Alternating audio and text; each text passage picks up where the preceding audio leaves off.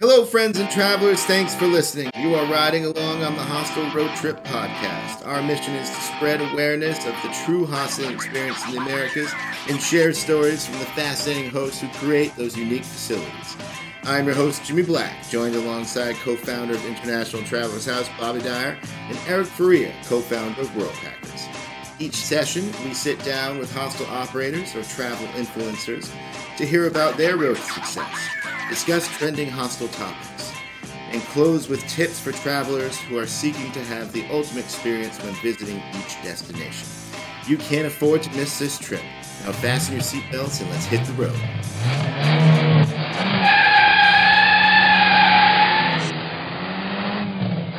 All right, hello friends and fellow travelers. Welcome to another episode of Hostel Road Trip.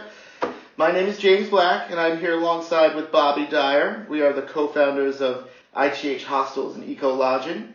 Also here with us hosting is Eric Faria, co-founder from World Packers. Our good friend from episode 1, Byron, is joining us from American Hostels. And then we have Joe and Elaina, the co-founders of Providence Hostel and Guest House, which is the first ever hostel, if I'm not mistaken, in Providence, right? As far as we know. As far as we know, I believe so. As a resident of Rhode Island, who was born and raised here, it's very proud of me to be here doing this, as I always was dreaming and saying that there should be a hostel in Providence or Newport, and so happy to finally see that come to fruition. But we got a great panel here for tonight, and we're looking forward to diving into your experience personally, but also what your facility has to offer, what the underlying mission and plans of your facility are, and then this exciting news about this Providence to Boston jump and expansion. This is, as we just came from Boston a couple of nights ago, and so the hostels were up there and had to offer. So I think that an operation like this is very much needed up there. So Thank you. Some behind the scenes. We got a little bit of a scoop on what's going on. Sure. So as we jump into it, I said we really just want to start to hear first about your story and your journey, as it's such an issue in America with awareness, and that's the reasoning of our podcast here, is to bring about awareness within the industry. And we think it's great that we can have other Americans participate in this podcast series to represent this demographic and to give them more insight into it. So, Joe, I'll start with you. What was your first hostel experience? So, like a typical American, I had no idea what a hostel was until I went to college. And after I graduated from college, my friend that was in college at the time, he's like, let's go take a trip around America. And I was like, I don't know if I have a budget for that. And he was like, nah, but we'll camp out sometimes. We'll stay in hostels and stuff. And I was like, hostels? What's that? And he kind of explained to me, and I didn't get the idea until much later when I joined Couchsurfing. I met up with Elaina. And we went to Couchsurfing about 12 years ago. Yeah, that's awesome. I was living in New York. He was in Boston. And I always like to stay with locals, so we connected. All right. Little did we know we'd become business partners. Yeah. No, that's so cool. And Couchsurfing is, a type of accommodations that I think is a good bridge into hostels in a lot of ways. Right. And I don't know if it's phased out a little bit in the past years, I feel like. But I feel the same, but that may be because I'm in the hostel industry. And that's true. That's so true. Much into the Couchsurfing anymore. Couchsurfing was the beginning of my hostel, to be honest. I was living in New York. I had my first experience couchsurfing was as a guest in Denmark, in Copenhagen. And I loved it. My host was amazing. Just gave me the key, trusted me fully. I was blown away. I'd never received that amount of trust before I even earned it. With a stranger, yes. And I was like, wow, I want to do that. And I kind of tend to throw myself all out into something I love. Came back to New York, and in my tiny studio, I would host 5 people who would all meet at my house. So I was a kind of mini free hostel. Oh, all right. He was You were one of these people, okay. Just yoga mats on the floor.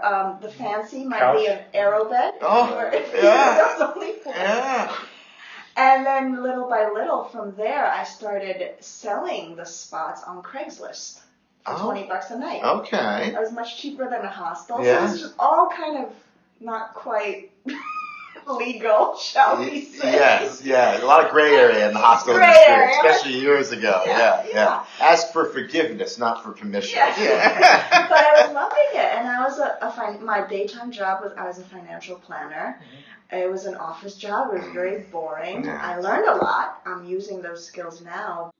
That's great. So this story, obviously, we're in Providence now, but it feels like we've got to cover New York before we get here. Sure. So we're in New York, and this is, it's great because we're not planning to go through New York City on this current trip. So it would be great to kind of talk about the problem that New York City's had with their hostel industry, as this is indicative of the bigger problem that we have, where you have municipalities that do not recognize hostels for zoning reasons, for variance reasons, for permitting reasons, and it creates an instant roadblock in an already difficult process of opening a small business.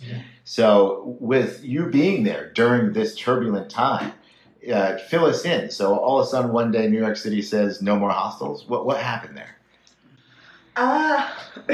Okay. So I feel like often when political things happen, there's a moral reason that they use to justify, and then there's the real reason.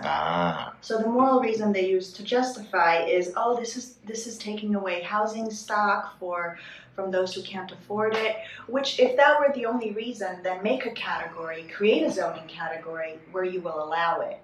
But in fact, the real reason behind it is that the hotel lobbyist is very powerful. Yes. And they were losing a lot of money at a time when hostels were raising their rates. So we were really following this very closely because we saw it developing. In advance, okay. Yeah, so hotels got together and basically paid huge sums of money to politicians. And then a law was passed that explicitly made hostels illegal, yeah. in all but name. They didn't say hostels are illegal, but they said if X, Y, and Z, basically a hostel, you're not allowed. Well, but you might be allowed, but no more than 3 beds in a room. Okay. Unless you're nonprofit, because really we want to protect HR. Exactly. So protect the big boy. So as of right now, there are only really 2 legal hostels in New York. The rest are like hotels doing kind of like hostel, smaller doors. Because to be fully legal, you have to be nonprofit, but also they will not allow any more nonprofit. Yeah, there you go. You're going to be this, but we're not handing out anymore. Exactly. Yeah. So the catch-22. It's like the bar permit, because at one point we were looking to open a bar. Pretty much impossible to get a bar permit in New York because everyone wants it. Yeah. Here's a phenomenal thing that we observed when they shut down. There was a massive sweep, all happened on a Sunday morning at 7 a.m. by the Department of Buildings, DOB. Yeah. We had a good friend who was helping us out for us to not be affected. That's all I'm going to say on that. Sure. But at that time, when that massive sweep happened, all of the hostels, even one that was legal because it was nonprofit per the new definition, even that one, they all got shut down except HI. All, across the board. Sounds like a dirty deal. A phenomenal thing we observed the very next day. So if the day before we would get one Airbnb request, all of a sudden we were getting 20 Airbnb requests. And we managed to stay afloat. Yeah, floating on that one. Gotcha, yeah. I feel like we saw the big turning point in what made Airbnb really kick off, because they were already good with SEO. So if you were looking up hostel, we were calling all the hostels because all the guests got shut out. Yeah. We wish we had more beds. Yeah, you could have done well, yeah. Overnight, our requests for Airbnb went through the roof. Oh, that's fascinating. And I think in the prior episode, we covered a lot with Byron here on the advantages it would have if we had our own association like the hotels do, because we don't have the strength in numbers. Yes. So when something like that happens, we're fragmented and we can't stand up against the big guy. Yeah. But now there are a lot of hostels out there that if we did collectively stand together, we could have a voice that's powerful enough to have that type of influence, hopefully in the future. I believe it. All right, so you stay afloat and you decide we're going to exit New York because this is hostile grounds for our industry. No pun intended on the word. But now, so what made you choose Providence? Did you have prior connections, or did you do a research and just see that there wasn't one in Providence and it needed one? What? Well, it was a series of coincidental quote-unquote events. Okay. So during the same time where we're looking to exit New York, my friend or ex-friend now Okay. had a business proposition for Okay. me in Providence with some properties and stuff. Mm-hmm. Anyway, that's a side story. Okay. But because I was looking at properties in Providence, I found a good property that was able to do a hostel. That was zoned wise. appropriate. Right here, Right, where right. we're sitting. Beautiful. Right. So you got the right zoning. You're surrounded by a lot of commercial stuff. Exactly. So you got that proper Right, zoning. neighbors love us. Great, Nice yeah. there. All right. But there's a little bit more to it. We were actively scouting something outside of New York City because we recognized New York City was unfriendly, and we thought, so we were looking at Detroit, we were looking at Burlington, Vermont. These are cool cities. Yeah, met with the owner Atlantic to City. buy it because there's a hospital for sale there, and then Providence was just, it was a godsend because it really tick marked everything. It does. Ideally, we wanted a city that had no hostel. Right? No Providence competition. met it. Yeah. Ideally, we wanted a city that would be close to New York City because that's my home. No. And close to Boston because that's Joe's home. There we go. And So you're we're on three- that track. Exactly. Yeah. 3 hours from New York City, 1 hour from Boston. Mhm. I needed it to be a progressive city because Mhm. I can't be surrounded Very by, progressive cities. Yeah. Not close-minded here, that's for sure. Right. Yeah. by Trumpists. Yes. You can. Am I Yeah. allowed to be political? We try not to be, but we're in Providence, so you can Okay. slay down a little.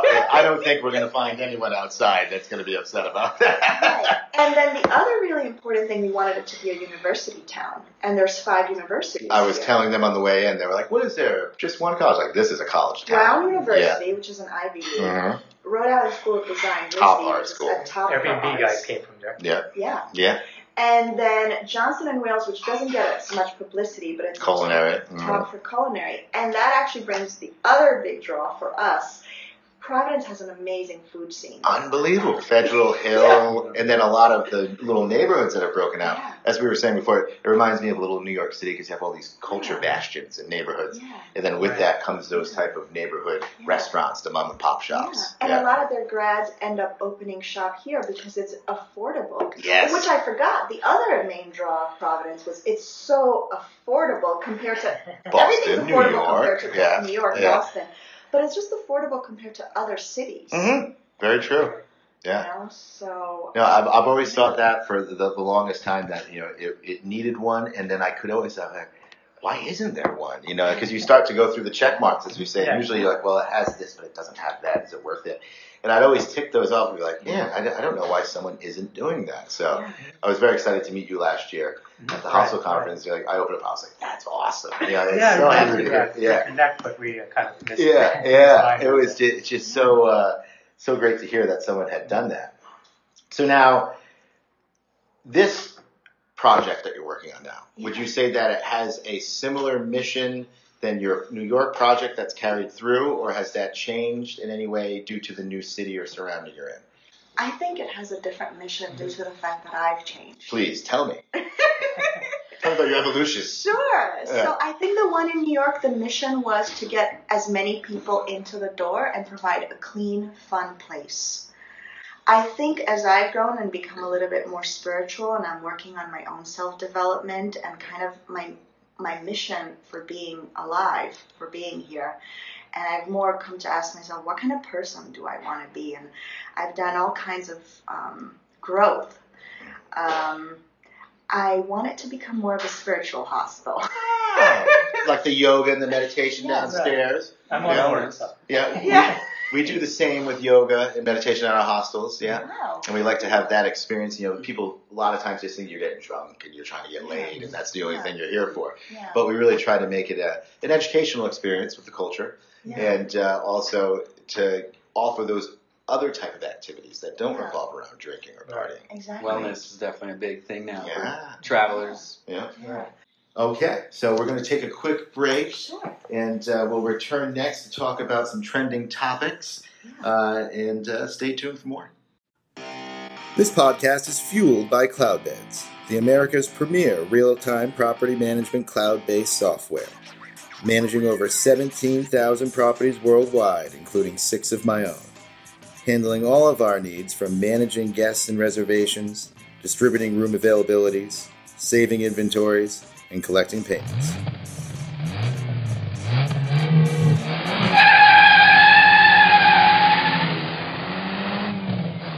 Now, big part of our objective with this podcast is hostile awareness within the industry, because we feel through our experience, and I'm sure you could share it in the same way, that the perception is quite bad in this country.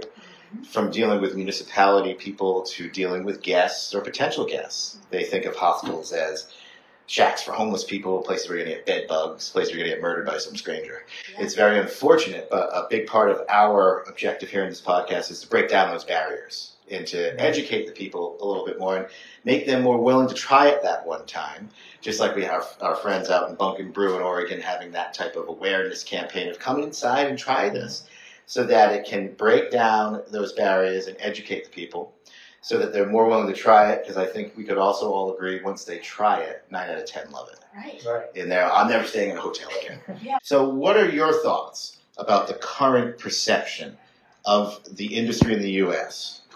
Well, not good. It's not Okay. Yeah. So we belong to this tourism chamber of commerce type of In Providence? Yeah, in Providence.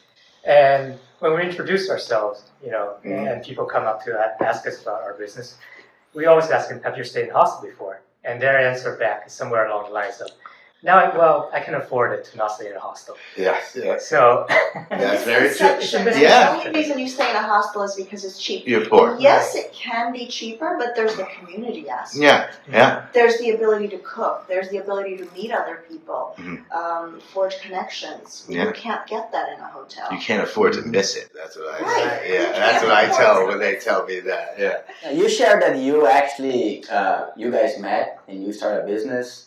And a shared experience. Yeah. We could have just as easily met in a hostel. Yeah.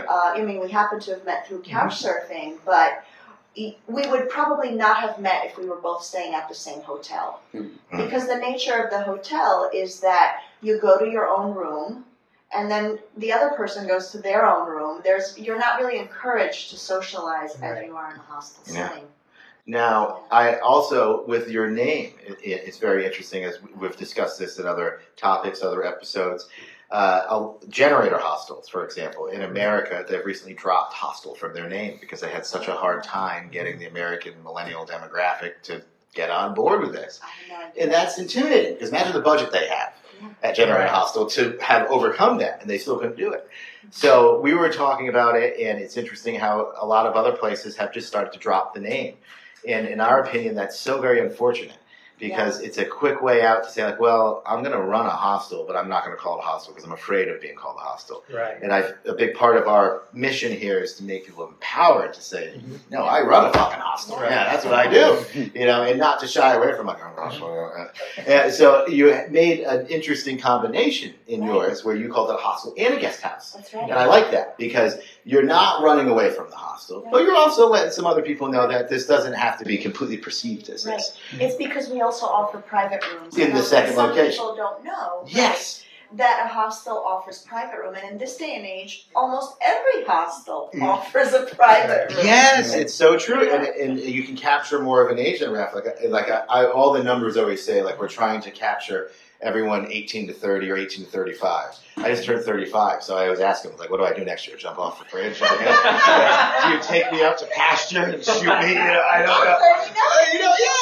Yes. Like, I still feel as vibrant as ever in the industry, and I have more to give, and I want to, learn more, and I feel like I can still become a better hostel manager and owner day by day. Like, I feel better at 35 as a hostel manager than I did at 25. Exactly. I looked better at 25, but, this is a podcast thing. So here we are. But that private room is that element. So now when we travel, like, I still want to go to the activity. I still want to socialize, but sure, I'll get a private room. I'm a cheapskate. I still do the door. And then they start yelling about snoring. And in the private room, like, oh, I'm in a different room. Okay. But there are options. Yeah. And then I always do like to highlight that, and I'm sure you've had the same experience. Yeah. I've seen 70 and 80-year-olds hop in a top bunk. Right. Like with not even a moment's hesitation. And I always like to highlight that those older travelers, they've been everywhere those younger travelers want to go. And a lot of times they'll find the circle around them by the end of the night because they're sharing all their wisdom. So there can be a lot of cool elements to that.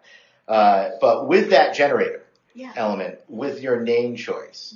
Was that ever an obstacle for you with this, Providence project of, being called a hostel? Did you ever think of not using the word hostel? Yeah. No, we never No, we thought never not thought to that. use it. We wanted to add the word guest house to allude to the fact that there's private rooms and that we're some kind of hybrid, and also to allude to the fact that we're smaller. I feel that guest house implies smaller, homier. I do like that. Yeah. But in terms of trends, I do want to talk about something that I'm very excited to notice. Please. So back in the day, I'm 39. I started hostels about 20 years ago, traveling at them. Okay. And when I started, it was a lot of people who were my age at that time, early 20s, college graduates. I'm very excited to notice an increasing trend of an expanding demographic. We've had grandparents come with their grandkids. They wanted to introduce them to a hostel. That's awesome. We have, and I'm very excited to see a lot of people having professional corporate jobs, asking themselves, what am I doing with my life? Yeah. Quitting their job, and where are they going to stay when they're traveling for a year? In a hostel. Yes. Find yourself. Yeah. So I'm seeing a lot more people who are leaving the rat race and asking themselves what their real mission is. Yeah. And also, interestingly enough, through sites like World Packers, which we are a user and we love using World Packers, those are the sites that connect us to those people who quit their job, because World Packers, I don't know if your listeners know, they allow someone who is in another country to say, where do I want to go? Paris. And then look up Paris and see what kind of free accommodation they can find in exchange for some hours. And we're getting people who are looking for doing that in the U.S. And we've had an architect from Germany with his girlfriend who was a teacher. His job said to him, Nikki, you're a great architect, but you'd be even better if you took a year off, traveled around the world, got inspired as to how people do architecture in the rest of the world. Oh my and Lord. we encourage you to do it. And by the way, if you don't do it, we're going to fire you. You're fired. Imagine that. That's the opposite of America. And we'll keep your job for you. Yeah. Oh, you have to go. Yeah. This was a while ago. We're still friends with Nikki and Maya. They're actually back in Germany. Maya herself was questioning if she still wanted to be a teacher. She's now started her own business. And I feel like staying at hostels, you meet so many people who are not the demographic that they were 20 years ago. Not just a 20-year-old or a 25-year-old. 35-year-olds, 50-year-olds. We've had 70-year-olds. We had a professor on sabbatical traveling for a year. I'm excited to see that develop. I think that's great. We touched on that in Byron's episode, the gap year, and how much more prevalent that is outside of the U.S., but how it would be great if it was promoted more in the U.S.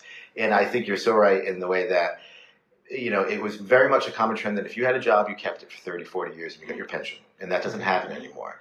And you change jobs a lot more. You have to find yourself, to reinvent yourself. And I think that even at this table right here, you have everyone here in that same way. You used to work at KPMG. You worked at Morgan Stanley.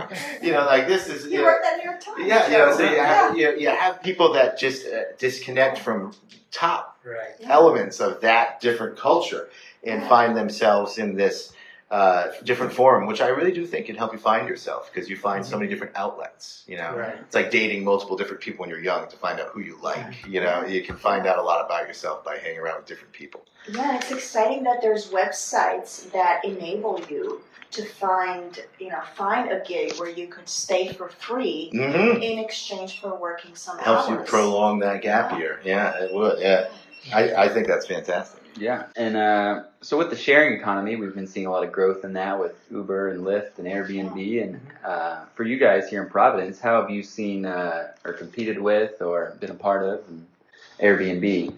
Oh, sure. So Airbnb is both our competition and our supplier.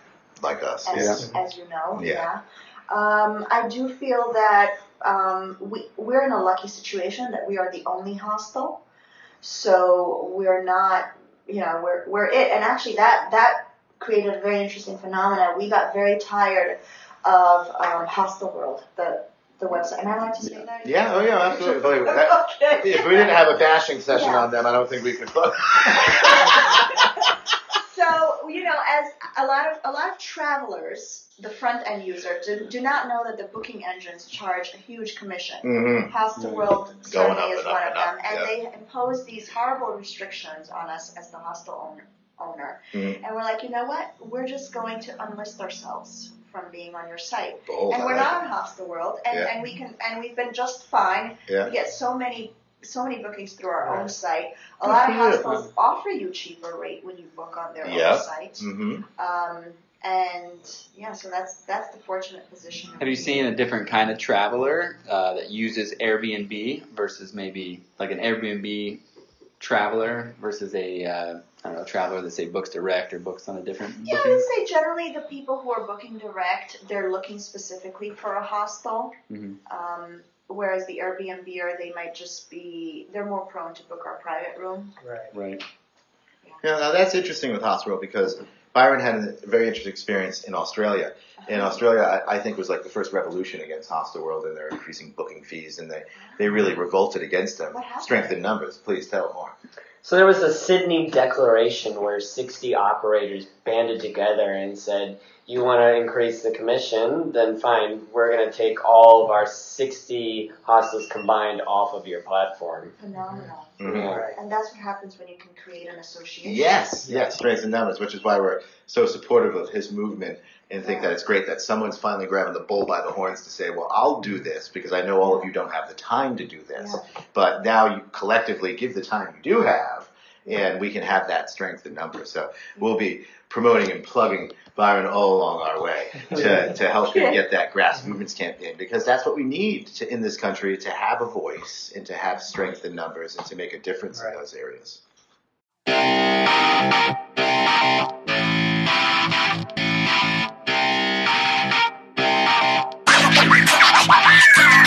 We are still in Providence, Rhode Island at the Providence Hostel and Guest House. And now we're going to dive into some operational strategies and what makes your hostel great. And I think this is a fantastic opportunity for you two to highlight the struggles of expansion.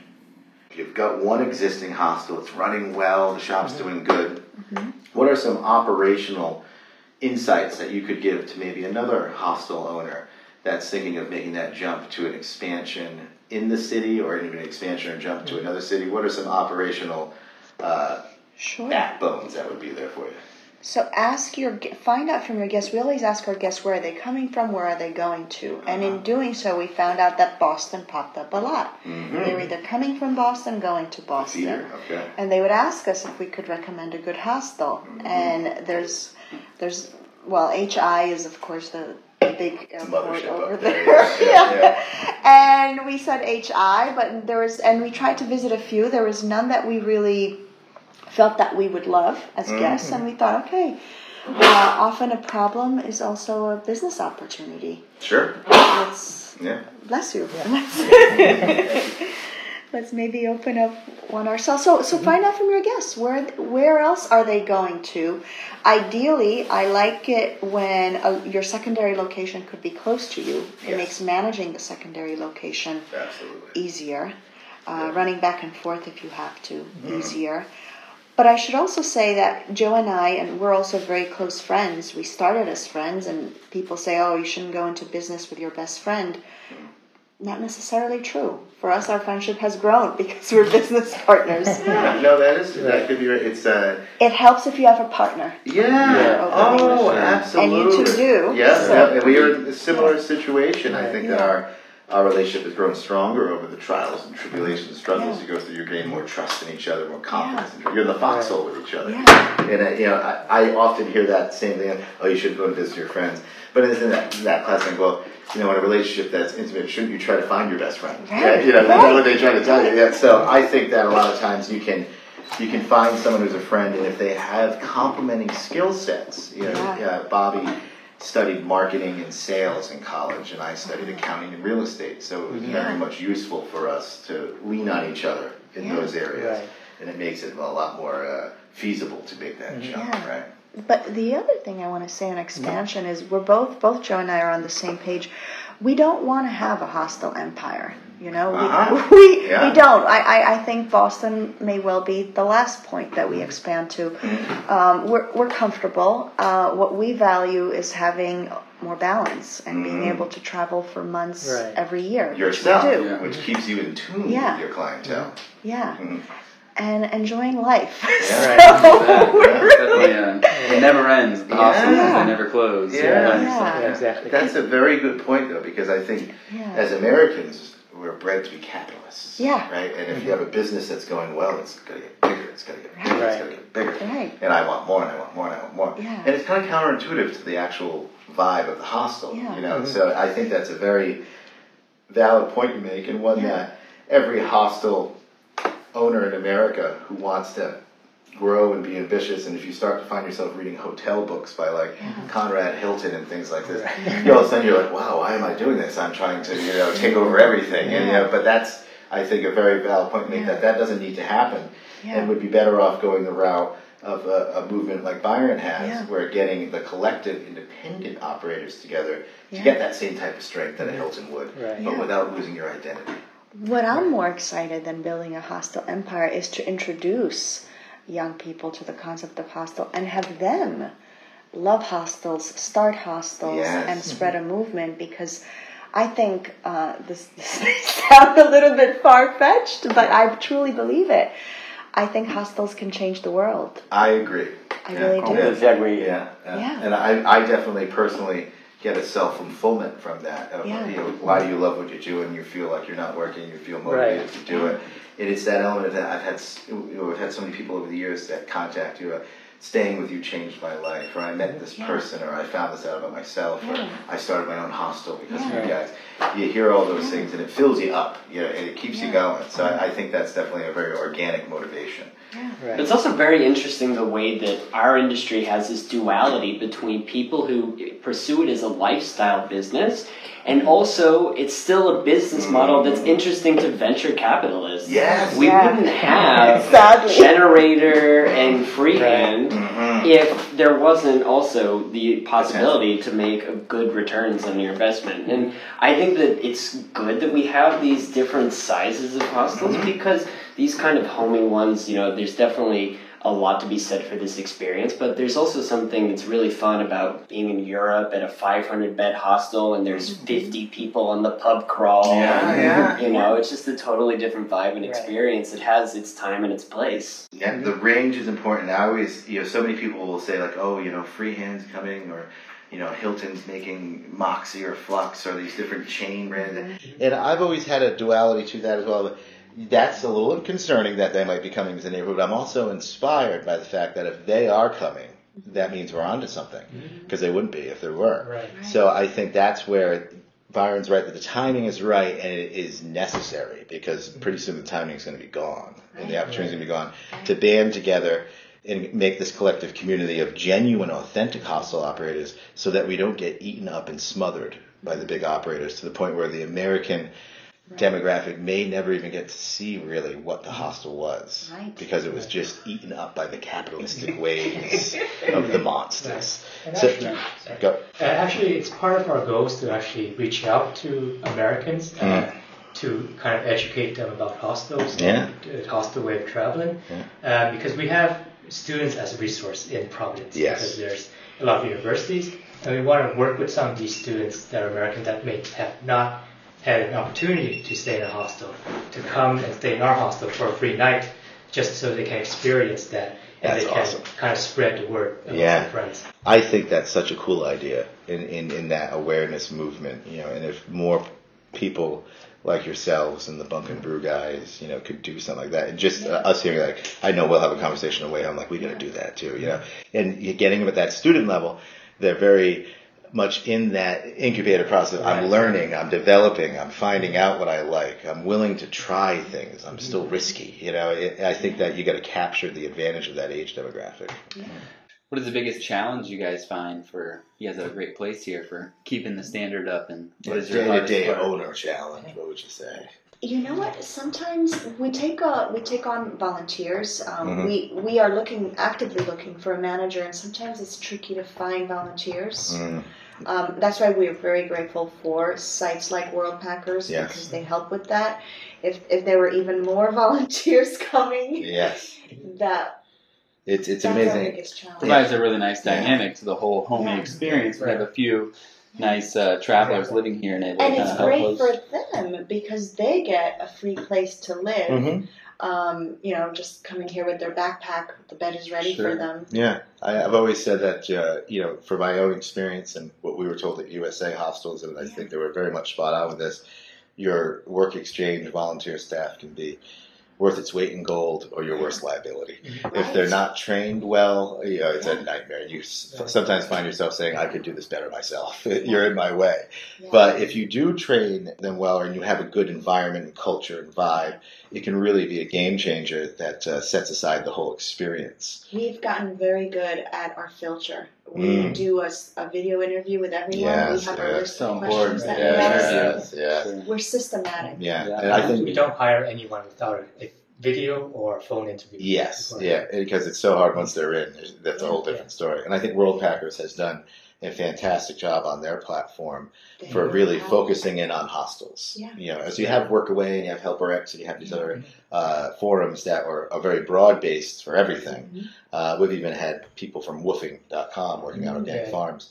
And we've had good people come through, but this platform that World Packers created in its way that's very connected to the hostel owners and managers and receptive to our suggestions for change. Their platform is great too. It helps find the good people and filter out ones that you might not need or people that may be good, but maybe you need a different skill set and things like that. So I think that's a very valid challenge that we face. But if you use the proper channels and have the proper systems, it can work out fine.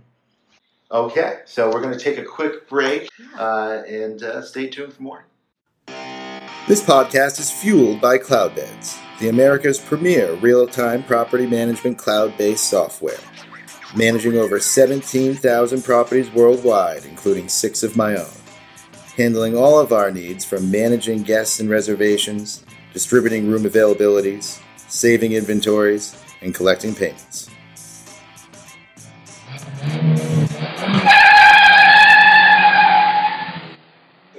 Okay. So now we're going to jump into our last sector of the episode, which is more highlighting the guest experience in your city.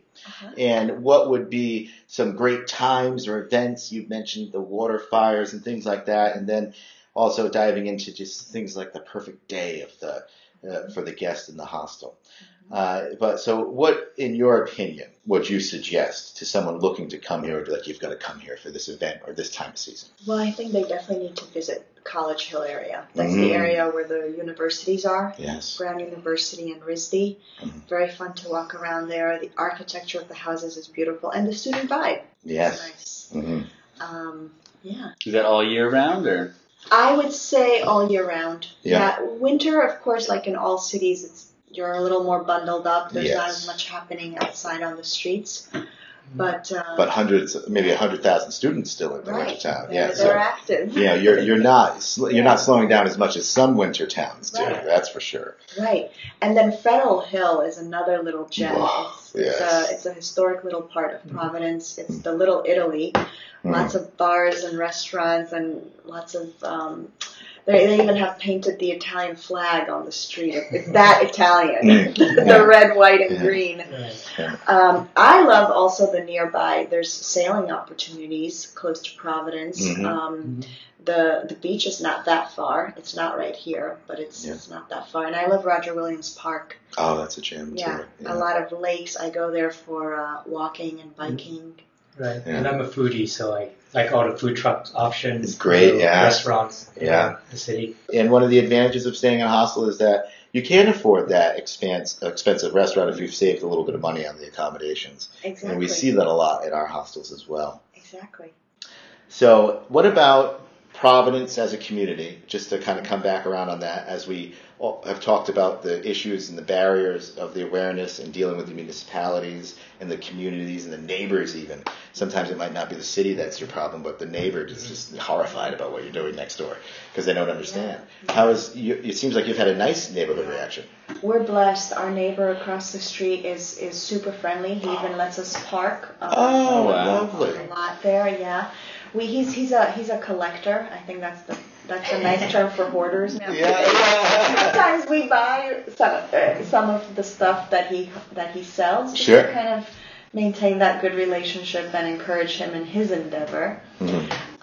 So yeah, our neighbors have been very friendly. We've also looked to make connections with some of the local businesses like New York System, where your buddy over there grabbed food.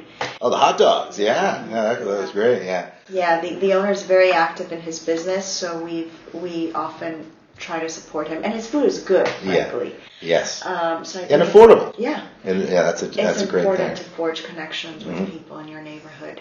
Outstanding. Now, how about the kid who comes in late night? He checks in, and then he gets up the next morning, and he says, "I've got one day here in this city before I go to Boston, New York," which is so commonly on this trail that we've talked about. What would you say to him that you've got to knock this out to make sure you see these? There's a diner like half a block from us for breakfast. We really recommend it because it's a quintessential New York diner. Like, there's not a tourist in sight unless it's one of ours, because there's no hotels really near here. So it's a lot of blue collar workers. It's that diner that you would see in the movies. And then walking down to the State House. The State House is one of the most beautiful buildings in America. It's gorgeous. Yeah. It's the third largest dome building in Marble the world. dome. Marble dome building in the world. And the tour, they give free tours inside. Really, really interesting history. I didn't know this. I've lived most of my life in New York, so I'm a transplant here. But the freedom of religion that's in our Constitution, the explicit freedom of religion, came because Rhode Island said, well, we're not joining unless you explicitly write it in there. Yes. It broke off from Massachusetts. Yes. Yeah. So the history of Rhode Island is very interesting, and they can get a taste of it by visiting the State House for the free tour. Yeah. Then from there, it's just a 5-minute walk to College Hill. Walking around Brown University and RISD. From there, walk through downtown Providence. Make it a quick walk because Federal Hill is the real highlight. And is public transport readily available? Yes, public transport is. I'm a walker, so I just walk everywhere. Everything is within, we're 15 minutes from downtown. Everything is maybe 40 minutes. Yeah, the bus is like $2. Very cheap, You run until 10 p.m. and you can go all the way to Newport for $2. Yeah, that is great. Yeah. I go for Buddhist meditation. It's like 30-minute walk, but I drive sometimes. 30 minutes sometimes. After you meditate, relax. I want to get there relaxed. Well, thank you so much for joining us here in Providence, Rhode Island. Thank you for having us on the first show. ever Providence Hostel, the Providence Hostel Guest House, with the co-founders, Miss Gabriella and Joseph. And thank you so much for participating. And also Byron from American Hostels. Thank you so much for joining us. Thank you for having me. Yeah. Well, thank you so much to all of our listeners, and we hope that you follow us on hostelroadtrip.com to see past episodes and information on our upcoming episodes. If all schedules well, we will be heading up to Boston to interview a staff member of the Hostel pirate ship, the Liberty Clipper, which we had the experience of staying on a few nights ago, and it was really fun. And we hope to have a good scene up there, and then we head westward. Yeah. All right. Thank you, everyone. Thanks, everybody. All right.